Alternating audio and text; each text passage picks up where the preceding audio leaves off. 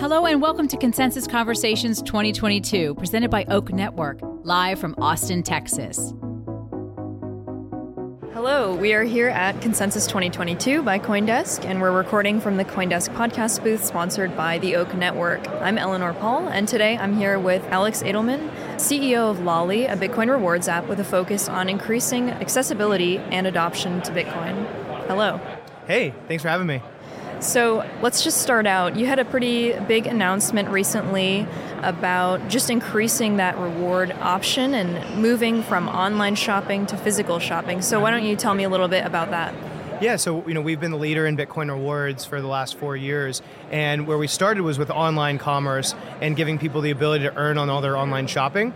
We onboarded over 1,000 merchants to date, brought on over 500,000 users into Bitcoin, and now we're expanding into in-store. The world is moving out of COVID time. They're going into their restaurants again, grocery stores again, and about a year ago we were like, okay, let's provide more ways for people to earn more money and merchants the ability to attract new customers.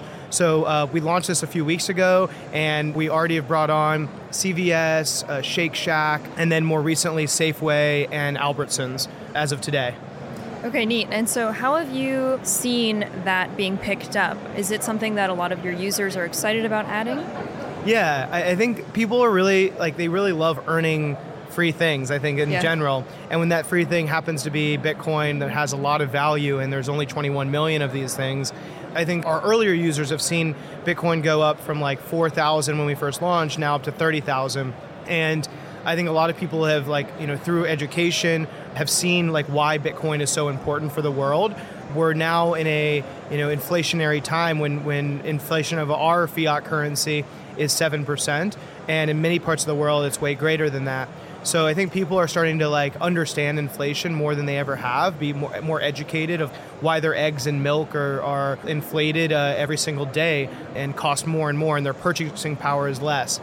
And so given that there is now a thing that is deflationary in nature, makes it really powerful moment for Bitcoin. And so I think we're at this moment in time where we're most likely going, unfortunately, into a recession. And I think it feels almost inevitable at this point. And so I think people are going to be looking to save money more than ever. And we've built the best savings tool in the world on top of the best savings technology in the tool being Bitcoin. And I think people are going to just want to keep earning more and in more places.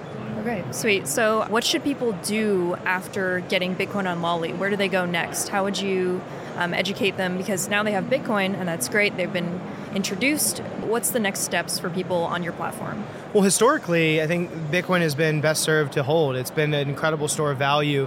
It teaches people, I think, how to save money. And I think for most people that have been successful in quote unquote investing in Bitcoin, it's been people who have held and never sold, right? It's not traders of Bitcoin, because most people can't predict the market. It's a brand new industry, brand new market, incredibly difficult to predict. So I think the sort of the game to be played of Bitcoin is how much can you accumulate and how much can you hold? And people, average consumers that have treated it as a savings account, whereas fiat is your checking account. I think that's how most people are starting to look at Lolli and Bitcoin in general. We know about coupon-related apps, so I can definitely see the tie-in online shopping. It's accessible. We know how to sign up. Do you think people might have any doubts about putting their credit card or debit on Lolli? No, I mean, people link their accounts all the time with neobanks, and neobanks have hundreds of millions of users at this point. So I think people are very comfortable with that. We've proven, I think, to be a very trusting party. We've been very focused on just Bitcoin. We've never shilled anything. We haven't created our own token. We've had several competitors emerge over the years that try to compete with us by launching their own shitcoin basically, and they've fallen into oblivion. I think people trust us, and that's I think a huge piece of this space. So right now, you hook up your credit or debit card, and you have an incentive to do so because you're earning more rewards on it. And it's bank level encryption, secured. We use vetted third parties.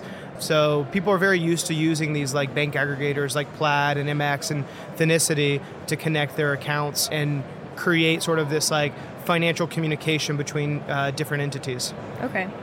And then let's go a little broad here. So we had an all-time high a while ago now, but still it was incredibly exciting. I know that during that time, a ton of people were like, holy crap, crypto, and now we're a bit lower. So how would you see all these people who are new to crypto being brought in because of these bonus rewards? It's not like they're necessarily investing. How would you anticipate that they feel about these ups and downs and volatility in crypto? Yeah, I think like it's tough because rationally, and for like most like experienced investors, you buy the dip and you sell high. The average consumer doesn't quite do that, historically. So it's quite the opposite. So teaching somebody that a coin or Bitcoin in particular or stock is rising into oblivion, you might want to like think about not like buying the top or try to not time the top. And then if you believe in something and you've done the research on Bitcoin or stock or an alternative currency, I look at like now is an incredible time to like get in, and less about like price or anything. It's like now is an incredible time to learn about Bitcoin. Bitcoin was made in a financial crisis, and it was sort of used to combat, I think, a lot of the things that we're now seeing 11, 12, 13 years later. I think like now's the best time for people, I'll say like now's the best time for people to learn about Bitcoin. And I personally think the easiest way to do that is to earn it. You don't have to take your hard-earned money and invest it. You can eventually once you learn about it. And I think like everybody should make intelligent and investing decisions. There's a whole meme in the space that I really love, which is like do your own research. And like a lot of people just ape in. They don't do their own research. So our goal is like taking something that historically you could only get through mining or through investing, and we're trying to make Bitcoin a part of everyday life. And we know that Bitcoin was not made part of everyday life through Satoshi's original vision on payments. I think it eventually will be, and it is in many countries. But in most established markets, like the US, we have no incentive to pay with a cryptocurrency that is volatile and has gone up historically. There's no reason to pay with Bitcoin. So I think that if you're trying to think of something you do every day, most people shop 5, 6, 7 times a day. And so if you can remind somebody 5, 6, 7 times a day about Bitcoin and make it a part of their daily life, and you don't have to do it around spending, but you can do it around earning, you're achieving the same goal. You're making people think about Bitcoin every day and pay attention to Bitcoin without actually having to have them spend it. Okay. One thing I'm just thinking about is recently there's been a huge upswing in things like play to earn, move to earn, and what's funny is that rewards is the original like spend to earn. Do you think that these other types of things are also helpful in increasing adoption? It's a great observation. Yes and no. I think that run to earn or the walk to earns that have existed before are businesses that aren't necessarily built on like great business models. You're basically paying for someone to do something that doesn't have value, right? You going and walking outside doesn't have value. No one's paying for that. And these like grandiose dreams of getting insurance companies to pay for that, how many companies have risen and fallen because they thought that they could get an insurance company to give people a little bit better premiums, a little bit better insurance because these people walk. And I just don't think that's like a real world that we live in. I think that's like a story I think a lot of these companies tell. The whole run to earn model built on like NFTs is a Ponzi scheme at its core. It's like very obvious. You're getting people to pay for these NFTs so that they can earn more every day, and every single NFT that is sold after that is somebody saying, oh look, I'm earning $200. Why on earth would someone pay you $200 for your morning walk? There's no reason, absolute no reason. I don't understand the delusion that people have to think why you deserve $200 for your walk every single day. It's literally a Ponzi scheme, and it'll go to zero. And I'm just like, it's just bizarre that people believe that this is like they deserve $200 to go walk. Like, no. With Shop to Earn, the thing that makes sense is like you're literally going and spending money at this place. You're being incentivized to shop at CVS instead of Walgreens, right? Like those two companies have money. They're paying Facebook and Google 30-40% of their margin to go acquire you. The beautiful thing about Spend to Earn is an existing business. It's actually making it more efficient for the merchant to acquire a user, and it's removing the middlemen of Facebook and Google who are charging ad dollars and building the best ad platform of all time to ultimately try to acquire you and make it more expensive for the end product because the markup of marketing cost. So what we're trying to do is remove them. We're trying to move everybody. We're saying, just pay the consumer directly. Pay them to shop. Like, you're already paying Google, you're already paying Facebook 40%. Why not pay them 5%, 10%? And that's why our rates are so high. People are earning up to 30% and are like, oh my God, it seems too good to be true. No, it's literally true. Like, there is a price that every consumer has for when they choose to shop at CVS over Amazon, CVS over Walgreens, and why like CVS is willing to pay us for you to shop at their store. It's an existing model. It makes total sense. You're not getting $200 to walk every day. And this is a good point to mention that there is no fee for these new credit and debit card integration.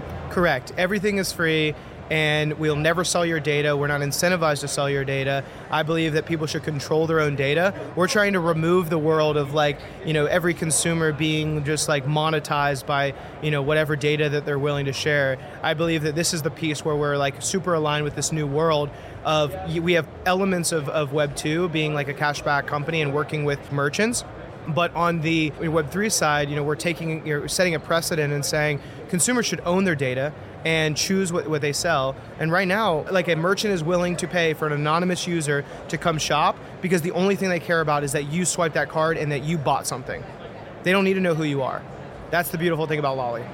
And then I just want to dive a little bit into your, mission with Bitcoin here. So of course, there's tons of cryptocurrencies out there and networks and all that.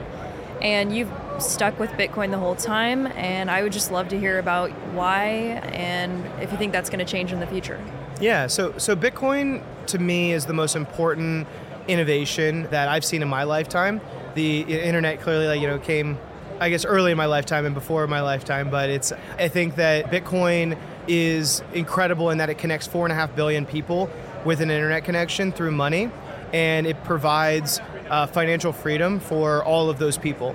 Anyone with internet connection can now have the basic human right of financial freedom. They can truly own their money and they can be self-sovereign.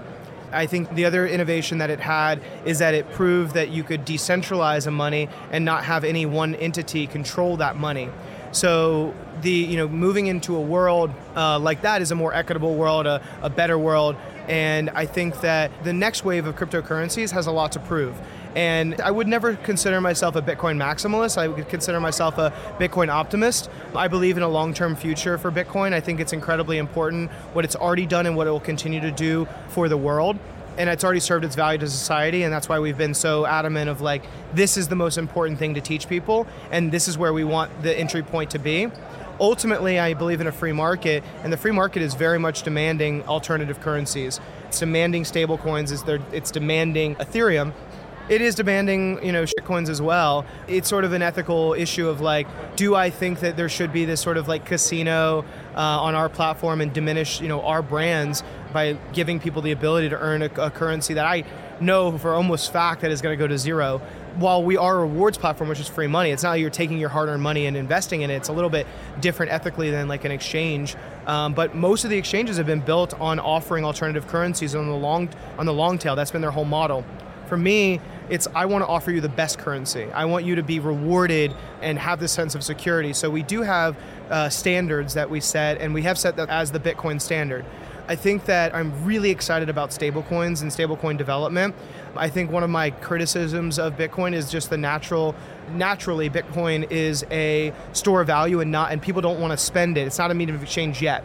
In countries that have a higher volatile native currency, a higher volatile fiat currency, Bitcoin is a store of value and a medium of exchange because it's less volatile and a better store of value and a better medium of exchange than existing currencies.